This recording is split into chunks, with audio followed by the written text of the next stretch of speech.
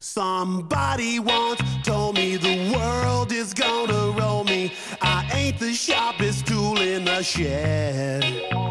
She was looking kind of dumb with her finger and her thumb in the shape of an L on her forehead. Hello, everybody, and welcome to the extended free preview for this What a Cartoon Movie episode all about Shrek. And I'm one of your hosts, Bob Mackey, and I just got Shrek'd.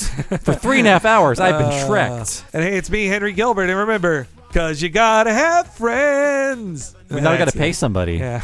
Bette Midler, she's got to get it. But yes, welcome to our free preview of our monthly What a Cartoon Movie podcast. This one, we didn't put it to a poll. The only poll was yes or no, Shrek for its 20th anniversary. And you said yes by a 2-1 margin. Yes, it was overwhelming. I'll stop. But yeah, we talk about the 2001 DreamWorks film Shrek, which, while maybe not most people's favorite animated film, is, for better and worse, one of the most important animated films that ever was made, and set the tone for this millennia's animated feature films, at least those produced in the United States. And there's a lot to learn from watching this film for sure. And we learned a lot. We did. In this free preview, you'll hear a bit of the history of Shrek. But if you want to hear the whole thing, including our entire breakdown of the movie over almost 4 hours, I think, right? At this point? Yeah. You'll have to go to patreon.com/TalkingSimpsons. Sign up there at the $10 level. You get to hear the rest of this podcast, but also every other episode of What a Cartoon Movie we've done.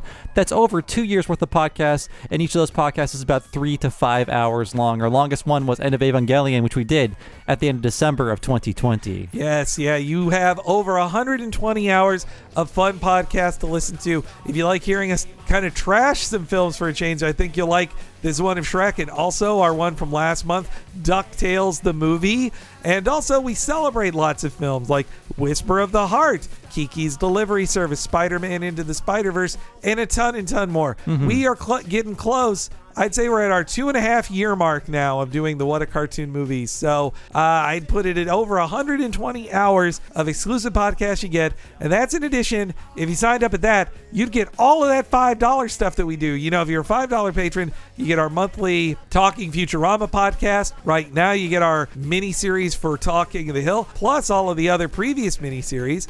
It's a huge trove of content you get if you sign up at the $10 level at patreon.com/TalkingSimpsons. So now let's head over to Duloc and make sure to wash our faces in this podcast.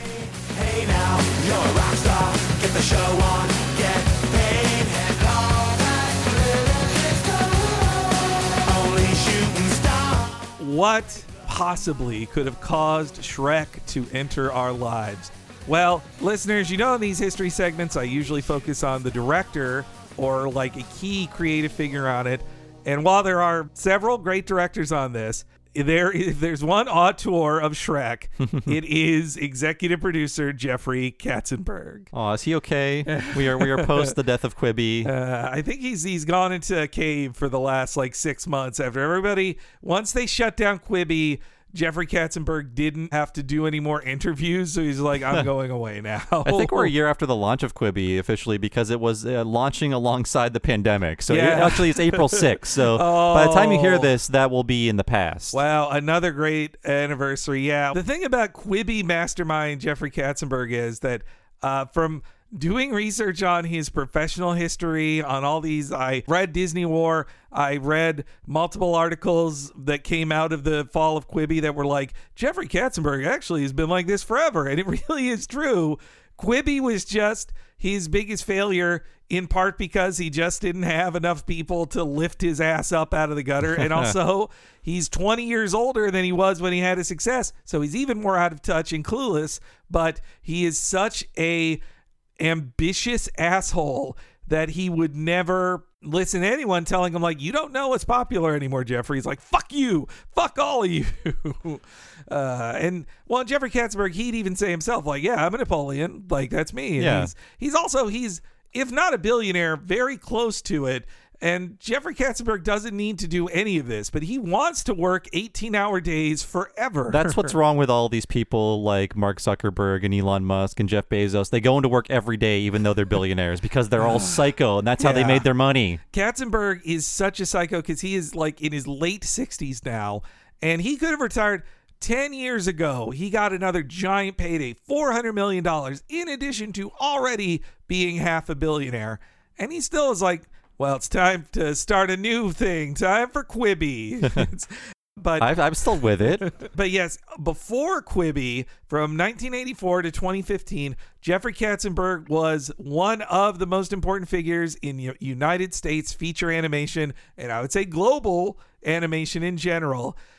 We've touched on him quite a bit in our podcast about, well, almost everything, but on the movies, you'll hear a lot about him in Black Cauldron, Great Mouse Detective, DuckTales, Aladdin 1 and 2, Goofy Movie, and Toy Story, and Nightmare Before Christmas, and the Wallace and Gromit movie. I think if you put all those clips together, you will have an entire What a Cartoon Movie podcast. 100%, yeah. Just the 5-hour Cats and Cast. The Cats and Cast, man. We could fill a whole year of weekly podcast about things where he's just credited as executive producer. 2 years, honestly. I would say out of all movies that Jeffrey Katzenberg takes ownership of, I would say Shrek is his crown jewel as a creative executive on these things. I also want to say, if you want a more in-depth version of some of the stuff I'm telling you, definitely I would check out the books Disney War and The Men Who Would Be King. Those are both really great, very listenable audiobooks that your eyes will glaze over a bit when you have to hear a bunch of business bullshit. Or you'll hear stories about people who have since been canceled, and that might upset you hearing about them of just like, oh, right, Harvey Weinstein has to come up in this story, doesn't he? Or David, or the very normal David Geffen. There's nothing weird about him at all. At least as of this recording. Yeah. All right, so Jeffrey Katzenberg, born to the upper-class son of a New York stockbroker. Yes, yeah. He wasn't born as rich as Michael Eisner. Michael Eisner is a rich boy, too. But also, they are old money. They are guys who are like, 1950s rich, not 2000s rich. But he was an incredibly ambitious troublemaker. Most people target him as that. A college dropout bouncing from job to job, trying to get in with the most well-connected people in New York, whether it was in the restaurant industry or in politics. By the mid-70s, though, he's like, I got to go to Hollywood. That's where it's really at. And so he becomes like an assistant to top Hollywood producers, slowly working his way up. And those producers end up liking him because he would do anything. He really was He's like a vicious prick. He really is, yeah. So Katzenberg, the myth is that Jeffrey Katzenberg got to start in the Paramount mailroom, and through dogged determination and prickishness, he worked his way up to be an assistant for Barry Diller. Oh my God. That's why the system no longer functions like that, because now all your mailroom guys are like outsourced contractors who don't actually work for the company, so there's no way anyone could work their way from the mailroom anymore. That's right. All of this outsourcing, you can't even get like homegrown talent anymore, as crazy as Jeffrey Katzenberg is. And Barry Diller is a weird old man. It's time for my theory again, but it has only been more reinforced since then. If you look at Barry Diller next to Jeffrey Katzenberg, I think you will see what I see, which is Mr. Burns and Smithers and Waylon Smithers. That's what I see. And at Paramount, before he came to Disney, Katzenberg and Diller worked a ton with Jim Brooks on Terms of Endearment, and they know them well. I feel like there is some credulity to that. Well, and also, like, it kind of is Jeffrey Katzenberg is a straight man, married to a woman, has kids, not saying anything, but he was an assistant and a beloved assistant of very powerful gay men, Barry Diller and David Geffen. Both befriended him and took a liking to him in the 70s because they're like, this guy gets shit done. And of course, as I said, David Geffen is a very normal guy who you could never say anything weird about him. Anyway, by the late 70s at Paramount, there was a new boss who was moving up the ranks. Michael, Eisner, and he gave Katzenberg some of his first film jobs producing on movies. One of Jeffrey Katzenberg's first films he produced on was Star Trek: The Motion Picture. Really? Wow. Yes. And he said it was hell for everyone involved, and it turned Jeffrey Katzenberg into one of the favored hatchet men in the Paramount industry. Like, he kept the cogs moving. He'd make the tough decisions. He'd say, this movie sucks, fuck you. There's a story of Katzenberg being one of the people who told Jim Brooks, like, hey, you can't go $1 million over budget with Terms of Endearment. If you need another $1 million, get it from somebody else, you asshole. And Brooks was really pissed about that. But apparently they're all friends now, but you're like, of course you are. You're all very rich. They're all rich. So 1983, Paramount has been doing great with films like Raiders of the Lost Ark and E.T. and many more. Katzenberg is starting to make headlines alongside Michael Eisner. That's where Katzenberg is called the golden retriever of those guys, which is a name he hates to this day. Sounds very flattering. Yes, yeah. You're a like, dog. He goes, I think he should feel happy that he was given the name of, like, not a tiny dog, like not a pug. Yeah. He's not a tall man. So, 1984, Paramount gets a new owner. That owner hates Michael Eisner and Jeffrey Katzenberg. They're already eyeing the exit, and they think they were going to get Barry Diller's job, or Eisner thought he's going to get Barry Diller's job, and he moves up Katzenberg with him. That's not going to happen, but already the embattled Disney company is reaching out to Eisner and wants to hire him, and Eisner's going to take Jeffrey Katzenberg with him. But Katzenberg will not be number 2 to Eisner. He'll be number 3. Frank Wells will be the president of the company. Until his mysterious accident. Yeah, that's it. Yeah. You know what? I got to say, that's kind of suspicious. I mean, it happened in a helicopter. Never get in a helicopter. Yeah, boy. You know, you're giving me Epstein brain here, Bob. I can't. It's like if someone invites you onto a boat, don't do it. Oh, yes. Yeah, just me and you on a private fishing trip. It'll be fun. So, yes, Katzenberg was given several jobs at the Disney studio in 84. The main one, though, was to rehabilitate the broken animated features division, where he would team up with Roy E. Disney. Talked a ton about that on Black Cauldron. He took all of these beleaguered Burbank animators who thought they were going to be shut down and that Katzenberg was going to shut them down. And Katzenberg said very quickly he took a shine to feature animation. I think most biographers say that Katzenberg saw it as like, this is a fiefdom I can control, and I can have so much more control over it than I do with all these live action people. I can just treat animators poorly, and who are they? They don't matter. Like, you can only yell at a famous actor so much, you know? And so Katzenberg became this would-be Napoleon figure who knew little of art. Everybody made fun of him as a Philistine who drank Diet Coke 8 times a day, overcompensated perhaps for a small dick, and just disrespecting lower creative people. But he would say, and I kind of have to agree, it's like, well, if you look at Black Cauldron, compared to what was finished by the end of the 80s, he made better movies. Yeah, again, check out our podcast on the Black Cauldron. It's rotten. So they do Black Cauldron, they do Great Mouse Detective. Those start to ramp up. 1988, though, is when really the first true Katzenberg-Eisner films can come out. That's Roger Rabbit and Oliver and Company. I don't love Oliver and Company, but I have to say, statistically, it made way more than Black Cauldron and Great Mouse Detective combined. And it was star-studded. Star-studded. And same with Roger Rabbit. Though, yes, Oliver and Company had the real Katzenberg stamp, which was famous voices Billy Joel, Cheech Marin, Bette Midler. You know what? I'm surprised they didn't keep doing that with the Disney movies. That was the outlier for a long time. Yeah, it's weird. They did all these star stuff, and I think maybe they felt it didn't work as well for them as they thought it would.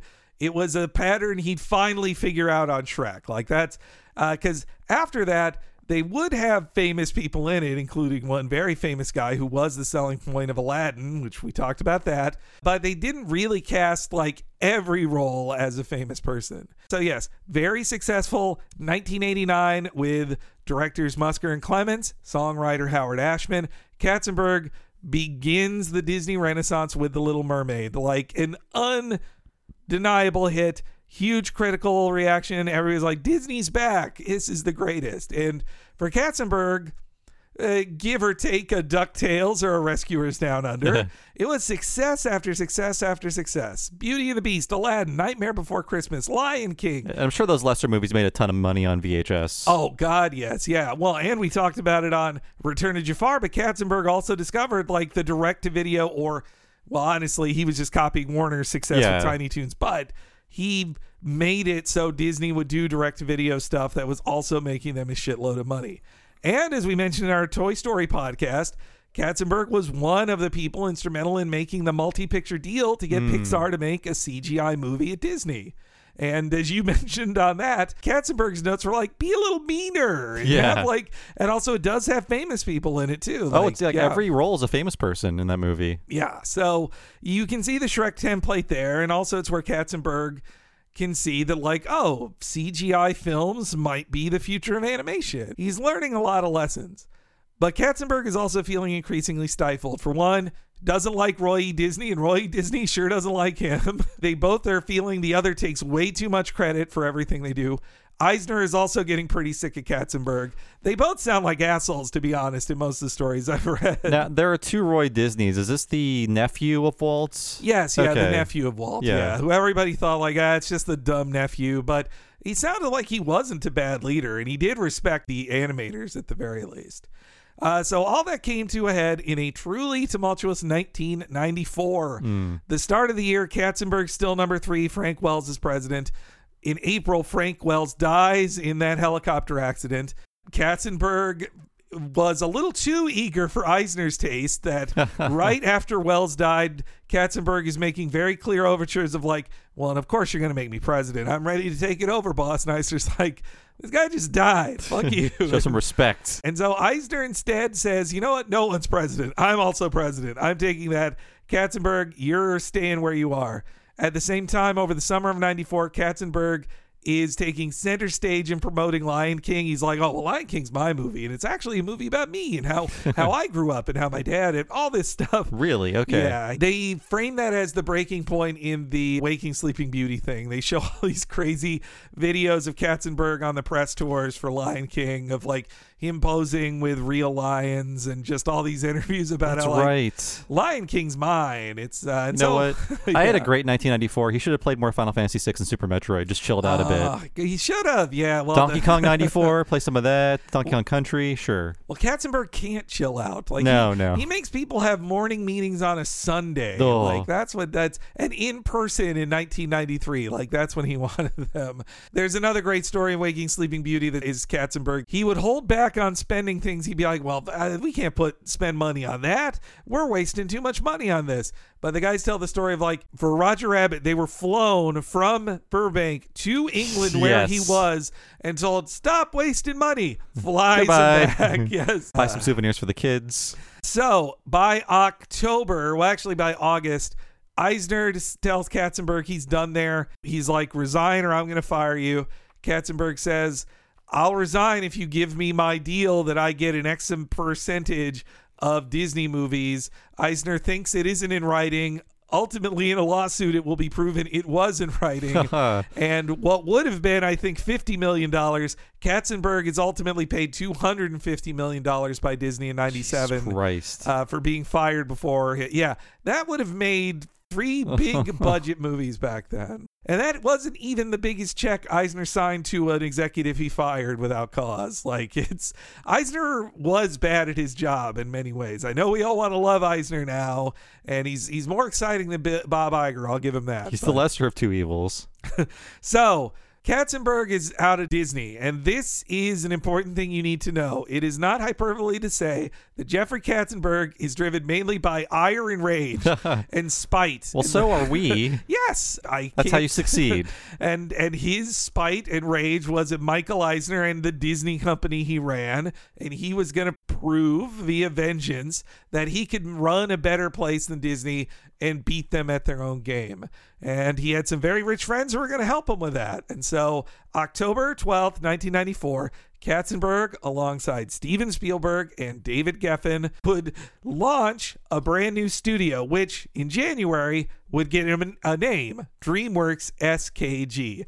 S for Spielberg, K for Katzenberg, G for Geffen. You know what? As a little kid, like a 12-year-old, 13-year-old, I was very excited for DreamWorks because I loved all the Geffen albums that came out with the Geffen logo on them. Some of my favorites from that era had the Geffen logo. Of course, I love Steven Spielberg, and Katzenberg I associated with all the Disney movies I like. So I was like, well, these are going to be the best possible forms of entertainment coming out of this group. Their PR rollout for it was so tremendous, too. And they're like, I watched an interview with Katzenberg from 5 years ago, and he was still saying, we launched a company that was the first new studio in 65 years. They had the PR rollout perfect for it. And also, I found multiple old articles that had the classic Katzenberg Quibi quote. Oh, geez. Which anytime you tell him that Quibi's dumb and it's like, why do people watch this over YouTube? He'd say, that's like comparing apples and submarines. Jesus. Like, yes. Zinged him again, Jeffrey. He's been saying that for 30 years at least on the record. But yes, Katzenberg, Spielberg, Geffen, along with $800 million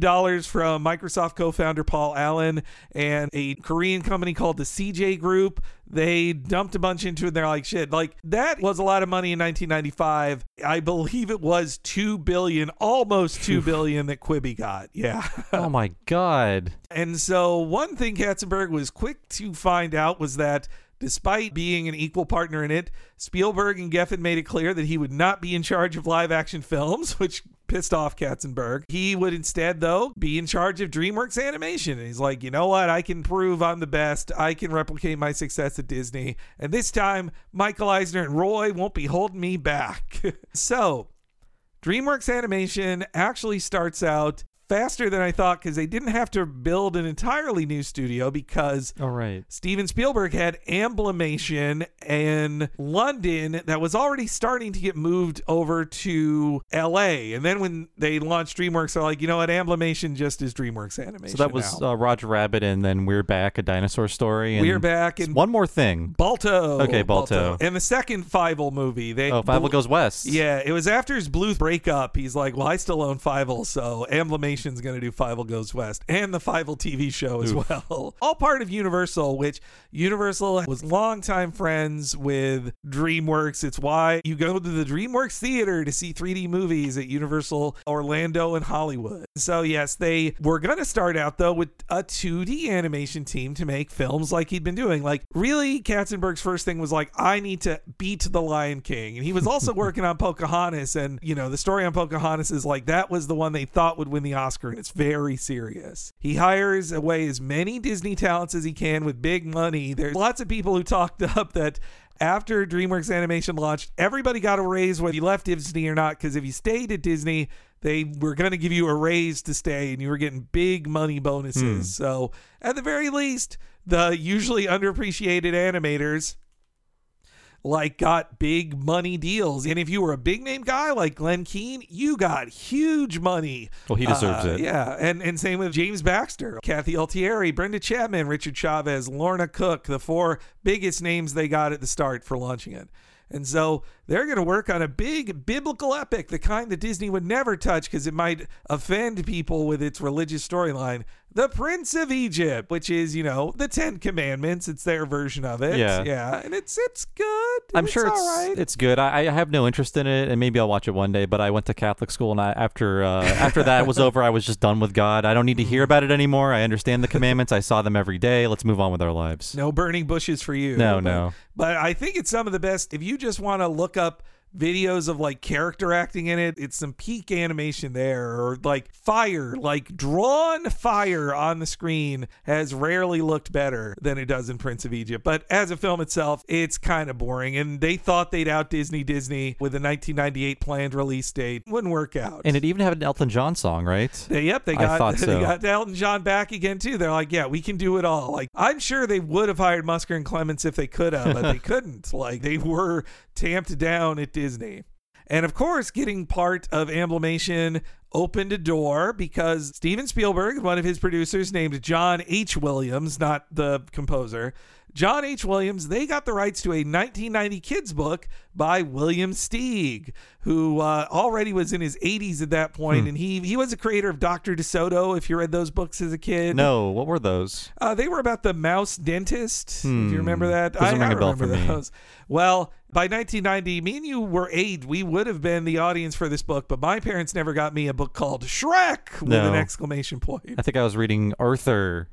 Oh, yes. Yeah, I was much more of an Arthur kid. Yeah. So that book was the story of a 32 pages long, a parody of fairy tales about a nasty ogre who shoots laser beams from his eyes as well. That's much cooler. He befriends a talking donkey for 2 pages. And ultimately, at the end, when he meets his fairy tale princess, it's a big, ugly ogre princess. They have a big, ugly wedding. And it's a fun, silly little book, you know. And Shrek also, the name comes from Steig because he was the son of Jewish socialists who had moved to America, and I believe I've read that Shrek is Yiddish for monster. Okay, cool. I didn't know that. So, after the 1995 success of Toy Story, Katzenberg knew he couldn't just have 2D films, he needed CGI films as well, and there were only so many people who can make those in 1995, especially, well, only Pixar had made a feature-length film. Nobody else could really even make like a 30-minute film. Very few could. And one of those was the second biggest CGI place in the Bay Area, Pacific Data Images. They were at the cutting edge of CGI character animation. They had existed since 1980. They were one of the top groups who had done famous stuff already. They'd worked on Waldo C. Graphics for Jim Henson. Oh, that guy. Like, yeah, nobody likes him, but he was one of the last original Muppets created by Jim Henson. They also, if you were a kid of the 90s, you watched Spellbound as Michael Jackson morphed from character to character at the end of the black and white video. That is PDI. And of course, as Simpsons fans in 1995, we all watched the Tim Johnson directed segment of Homer Cubed, which they did for free. Yes, yeah. An incredible calling card for them. Honestly, looking at the timeline, I think Homer Cubed is why DreamWorks wanted to work with PDI. Oh, me too. Yeah. They could have also seen the work they did on commercials for the Pillsbury Doughboy, but I have a feeling it was probably Homer. So out of all that buzz, DreamWorks decides we're going to partner with this company. By the spring of 1996, DreamWorks Animation buys a 40% stake in Pacific Data Images. I'll call them PDI from now on. And they were going to make a film slated for 1999. PDI had been wanting to do a feature film for the longest time. They just never had the money for it. And also, they were going to help launch the fledgling DreamWorks Interactive Gaming Division, which I learned a very funny story about that like Steven Spielberg for a time, he thought of an idea for a game that basically sounds like The Sims. He briefly hired Nora Ephron to write a script for it. Jesus. And apparently after like a month, she realized like, you got to write how much for a video game? I'm out of here. That label did exist. I remember there being a Lost World game, and the secret ending is Jeff Goldblum clearly on the set of The Lost World being filmed against his will saying, go outside, get some sun. That's right. Oh my God. I forgot that. They also almost created Medal of Honor, but then they sold it to EA. Like Medal of Honor was supposed to be like Saving Private Ryan the game, and then it turned into EA's like, we want it to be a brand we own. So DreamWorks Interactive did lead to Medal of Honor, which led to Call of Duty. It has a very big footprint in the world of video games. So this is a whole podcast on its own, but PDI's first assignment was Ants, which Jeffrey Katzenberg says he had that pitch way before he ever met Pixar, and that he had been thinking at Disney of making a film called Army Ants, didn't get it approved, and so now he's finally making his Ants film. He was dreaming of getting the dialogue, you to ant, on the screen. Oh, God. Or talking about drinking out of an animal's anus. Or whatever. Yeah, so it's Woody Allen's least offensive movie. Because you don't have to see him. That's true, yeah. So Jeffrey Katzenberg, that's his story. The story that John Lasseter and Andrew Stanton say. Boy, I'm saying a lot of bad names here. But the guys who worked on Bug's Life, they said they directly told Jeffrey Katzenberg more than once their plans to make an Ants movie. That famous meeting where they outlined the next 10 years of Pixar movies. And they also tell a story that not only after that meeting, but like that in 95, Lasseter and Stanton were in LA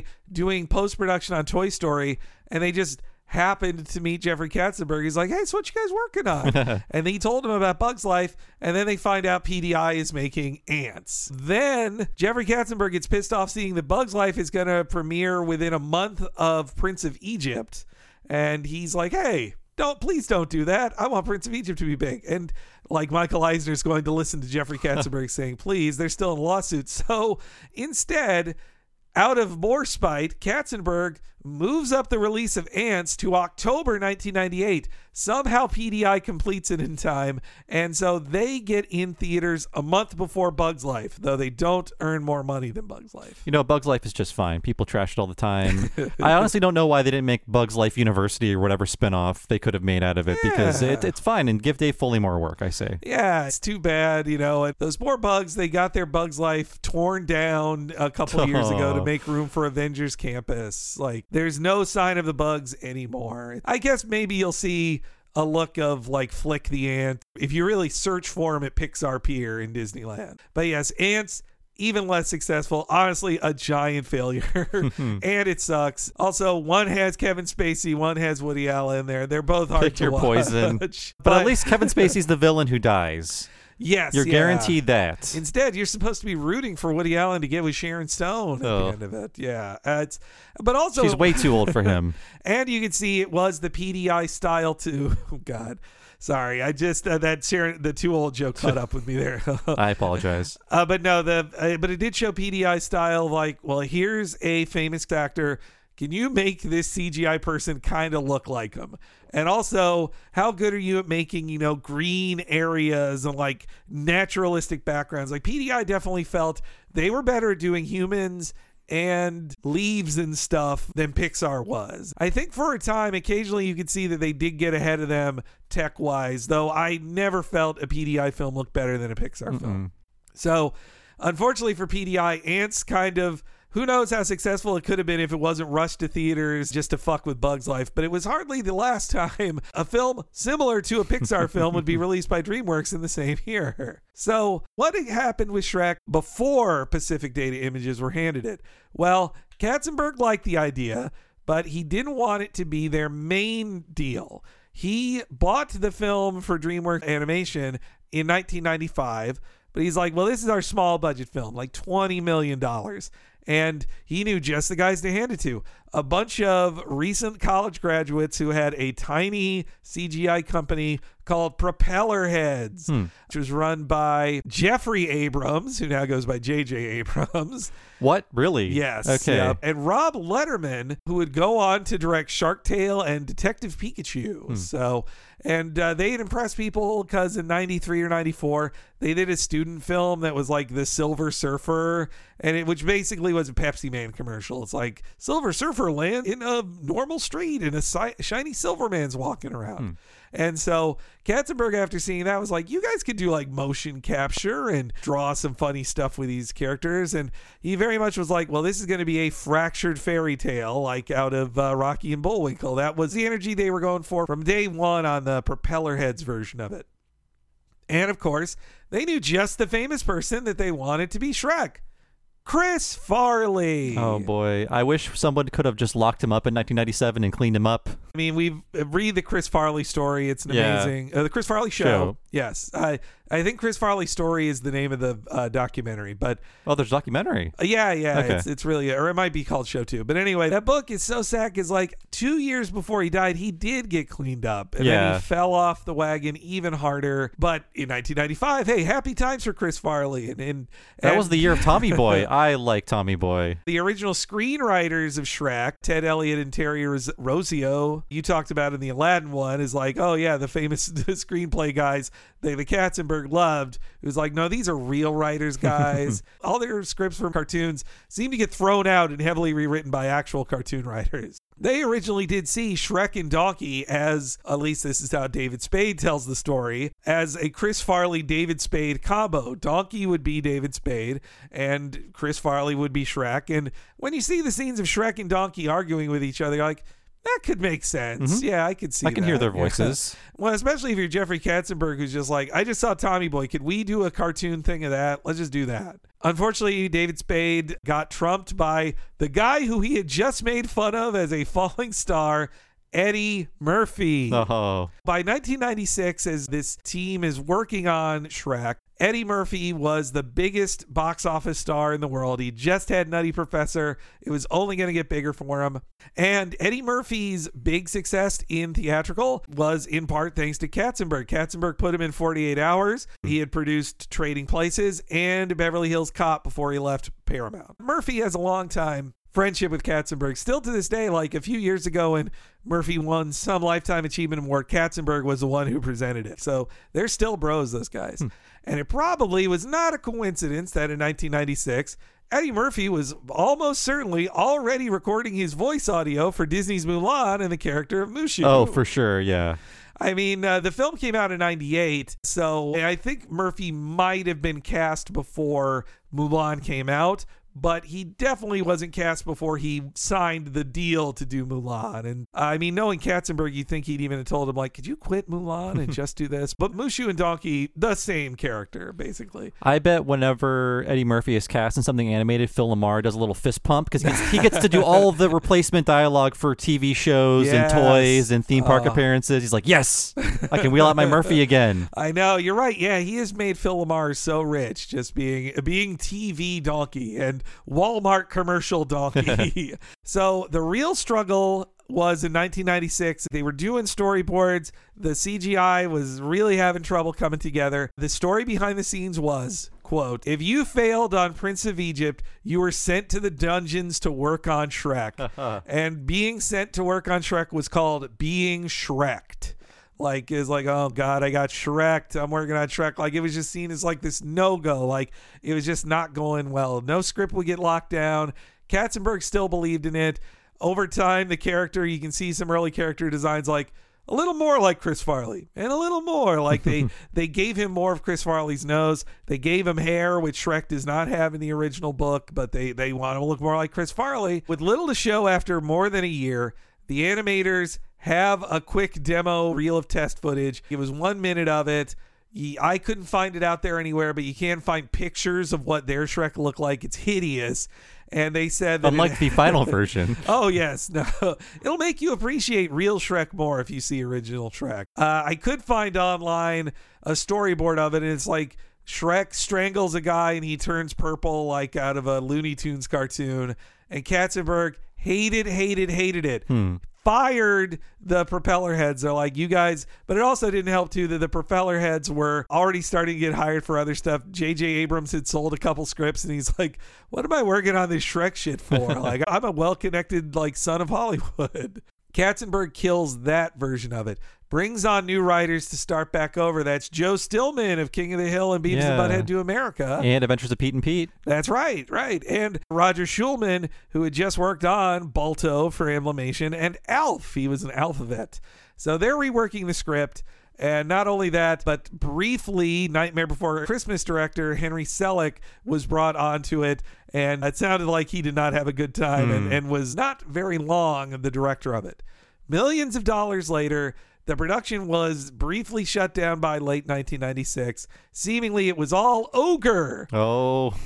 Even though they had all this Chris Farley stuff. So 97, they start it back up. They're working on it some more. They record more stuff with Chris Farley. They have a completed-ish storyboard that is not that close to the film, but close enough that you can see, oh, they could make a film with this. And Chris Farley has recorded 85% of his dialogue. But then a week before Christmas of 1997, Chris Farley passes away from a mix of drug overdose and heart disease.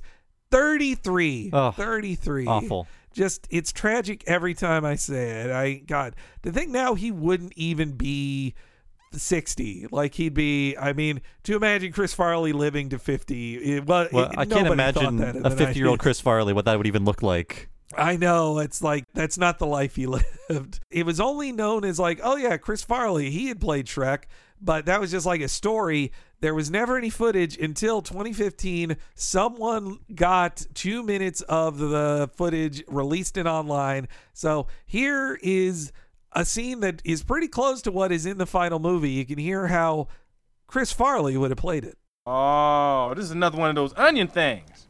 No, this is one of those drop it and leave me alone things. Well, why don't you want to talk about it? Why do you want to talk about it? Why are you answering the question with a question? Why are you asking questions I don't want to answer? Why are you blocking? I'm not blocking. Then why do you have problems expressing your wants? I don't. I want you to shut up. See? No problem. You're just displacing your anger. Believe me, it's properly placed. You're really mad at whoever did this to you. No one did anything to me. Yes. Someone hurt you so bad. Someone hurt you many years ago. Leave my parents out of this! Breakthrough! His parents were part of the script originally too. Like Shrek's parents were important before, but yeah. I might have liked the movie more with Chris Farley. I feel that this is going to sound terrible, but I feel that Mike Myers is like an empty human being. That's why he's so good at playing characters, because he has nothing to him. A lot of comedians are like that. A lot of actors are like that. But I think Chris Farley doesn't do like a lot of voices. He plays one kind of character, and there's a lot of pain in his life, and he's got a lot of demons. So I feel like that portrayal has a lot more humanity than the fat bastard accurate impression we get. Well, yeah, I think too the Mike Myers, like, he buries a lot. Like, if Yeah. whatever his real feelings are just buried beneath like 8 layers of onion-like layers, even. But like so many layers of self-hatred or just like love of comedy, or also like weird sexual and race stuff as well, all mixed in, that come out in his films. I mean, how many times does he make movies about like, well, and then my girlfriend got fucked by a guy? Oh, right. Like, but you're right, that Chris Farley Shrek is just him. Like, Chris Farley's not playing a character there like that. You're feeling the pain of Chris Farley through there. It is a much more natural performance. Yeah. You're not at the distance of like, well, I know this is like a Scottish accent that he loves to do in so many characters. I'm thinking of 2 other characters that for movies I like. Well, at the same time. and also like his SNL characters too. Right. He played like the If it's not Scottish, it's crap. But before Mike Myers came in, at some point after Chris Farley's passing, Nicolas Cage was offered Shrek. He had would tell this story when he was doing promotion for The Croods. He's like, yeah, I turned down Shrek, kind of regret it. I did The Croods to make up for it because I was like, oh, I should have been Shrek. He would have been a bad Shrek.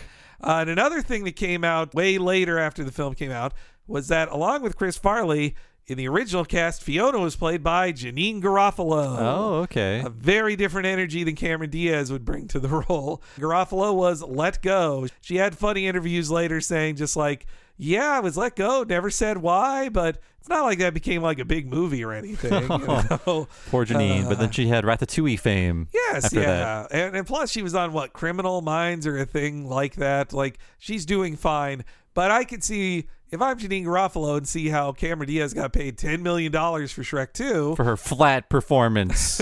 Look, Cameron Diaz, she's a good actress. She's fine. I She's fine. Her. Also, apparently she's like retired from acting now. She hasn't been in a movie in like 5 or 6 years now. That's the way to do it. Is she one of the bad moms? No, that was Christine Applegate. Okay. She could have been a bad mom. She was a bad teacher. Oh, she was bad teacher. Yes, Got it. Yeah. I forgot the other SEO movie. And also Sex Tape. She was in the Sex Tape where she's like, the sex tape is in the cloud. But when she was hired to play Fiona, she was hot off the heels of There's Something About Mary and My Best Friend's Wedding. Mm-hmm. Like, Cameron Diaz was the it girl. By the time this had come out, she'd also had her first like big starring role in Charlie's Angels, right? Too. And she was in another movie with another green guy, The Mask. That's right. Yeah, that was her first movie. She loves green men with her old face. I'm just really bitchy today. I'm sorry. But that's where Shrek is such a nasty, mean movie that puts us in this way. But so they still don't really know what they're going to do with Shrek. They then decide, you know what? PDI is done with ants. Let's send it up to them. So while there was a lot of boarding and stuff being done in Los Angeles, it would get sent up to the Bay Area to work on at PDI. And folks said that every single frame of Shrek, Katzenberg is very involved in. He approved everything. But also, a thing that really helped PDI was they're up here in the Bay Area, and Katzenberg lives in LA. And while he could fly up once a week, you got 4 whole work days a week where you didn't have Jeffrey Katzenberg yelling at you. That's the benefit of working outside of LA. Yeah, you can better believe that's why eventually PDI got shut down. But that's farther off. So following Farley's passing, what was the biggest film of 1997 in comedy? Of course, it was Austin Powers' Man of Mystery. International Man of Mystery. Oh, I'm so sorry. No one thinks about that subtitle. Yeah, you just call it the Austin Powers. Mike Myers, huge comedy guy by then. And at first he wasn't interested. And I think part of it was, he would say part of it was he felt bad that his friend Chris Farley was dead and didn't want to replace his voice acting. And I think for a time, they even floated the idea of like, we could just get like Kevin Farley to do the remaining lines we need. It's an 85% done film. But I think Katzenberg, in a smart business strategy, realized if this actually succeeds, are we just going to have Kevin Farley in every movie after that? Like, we need a person who can be in more movies and sequels and everything if it's a success. So they went hard for Mike Myers. Mike Myers agrees to do it, but he wants his own team to rewrite the film more to his feel. That's why there are so many Mike Myers one-liners in the movie of just like the Mike Myers trick of saying a bad joke and then going like, hey, yeah, I'm sorry. Like that's there all over the place. I guess it's kind of smart for him to have writers like that because it's why Dana Carvey never rose to the Myers level. Exactly. He didn't have that kind of quality control for sure. He just wanted to be the Turtle Man and turtle it up at the Turtle Club. This was not the year of Master of Disguise. That would be next year. Yes, yeah. It was filmed this year, yes, as we all know the story. Yes. The Turtle Club was a moment of silence for us all. So Mike Myers, in his original line readings, did something pretty close to his Ontario accent. I read this was kind of fluctuating. I read other reports that said his voice was more like his Lothar of the Hill People voice from SNL. They were also starting to find a lot more heart for Shrek with Myers in there. Like Myers, there is usually a little moment of like heart and humanity to his jokesters they bring in there, and they got rid of the parent stuff too. So they then got some co-directors for it. Katzenberg was a big believer in co-directors on most of his early DreamWorks animation films. For example, Road to El Dorado has, I believe, 5 credited co-directors. One of them, David Silverman, who got fired after a year from it. Oh, I forgot about that. Then went to Monsters, Inc. On this one, the first 2 co-directors, Andrew Adamson, who would stay with the film to the end, and Kelly Ashbury. Now, Adamson was a New Zealander trained in visual effects. He had worked on Frighteners and Batman Forever. Asbury, meanwhile, was a Disney feature veteran. So the strategy on Shrek in general was we'll get a 2D guy to work with a 3D guy and they can fill in the blanks on each other's discrepancies. Will they get along? I actually think they did not get along because Kelly Asbury did not stick around. But apparently it was Adamson. The story goes that while Katzenberg wanted Shrek to be edgy, Adamson kept pushing it to be edgier and edgier. Like it was Adamson who came up with there's a joke where a sheet rises ever so slightly while Farquaad is looking at pictures of Fiona in bed, and then he like kind of blushes and everyone's grossed out. The joke is he has such a small penis that a boner raising the sheets is almost imperceptible, but they still kept it in there. That was Adamson who wanted that. He also wanted a scene where Welcome to the Jungle would play while Shrek is being chased, and Katzenberg's like, no, we're not doing that one. We will pay Smash Mouth, but not Sons and Roses. Everybody was shocked how much Adamson was like forceful with Katzenberg. They thought he'd get fired, but I think Katzenberg actually kind of respected how You've got spunk. They also had 3 high-level board artists, who I'll get more into in the film when we talk about it, but they really were invested in these board artists who, in Pixar style as well, they're like, you know what? You're so funny at this temp voice. You can be the magic mirror. You can be the 3 little pigs. And you can be the gingerbread man. And Pinocchio, too, right? Is he and one Pinocchio of those guys? as well, yeah. They were like Joe Ranft, too, just like, oh, you're so funny, forget it. Like, so I believe Jimmy Fallon was originally going to be the mirror voice. Ooh. And they're like, this other guy's funny. Get him out of everything. He can't do anything without giggling, that guy. So 1998, Asbury, not enjoying it. They do keep some of his storyboards, but he leaves the director position. He moves over to Spirits, Stallion of the Cimarron, which is like, hey, it's the best drawings of horses you'll ever see. I bet it is. And believe it or not, Bob, Spirit is actually got turned into an incredibly successful Netflix series in the last 5 years, and they're about to have a theatrical sequel to Spirit in theaters. You know what? While skimming around on Netflix, I think I saw it, but I forgot it was a DreamWorks thing. It's like Skylanders. My husband was like, oh, they Skylanders it, because it's like, technically it's a Spirit sequel, but they changed all the parts of it. But yeah, so Asbury, though, would go on to direct Shrek 2 and a whole lot of Shrek shit ripoffs. Like, I believe he is the Romeo and Juliet director. Oh. So instead, brought in his co-director was somebody who had moved up to like head of story, one of their top storyboarders, until she was eventually co-director, and she was like one of the first women to, I don't believe the first, but one of the first women credited as a director on a feature-length animated film. That is Vicki Jensen. She was a Spumco OG. She had worked on Mighty Mouse and the original run on Ren and Stimpy. Had left that. I think she was like an early visual designer on Ren and Stimpy. A lot of the look of Ren and Stimpy, some of it can be credited to her. She left that for Fern Gully, and pretty much it stuck in feature from that. So when you see, especially Ren and Stimpy and Fern Gully, This is a woman who knows how to do gross farts and forests, which makes her perfect for Shrek. So in a way, Ren and Stimpy inspired Shrek. Okay. So Jensen was brought in post-Farley to get a new feel for the character. As Jensen and Adamson would say, they kind of split it 50-50 directing, like as in, I take these scenes, you take these scenes, and it'll be a movie in the end. And with Katzenberg overseeing it all. So that's why, too, I'm like, well, this is Katzenberg's movie because it's like multiple directors who just oversee stuff, and he oversees them.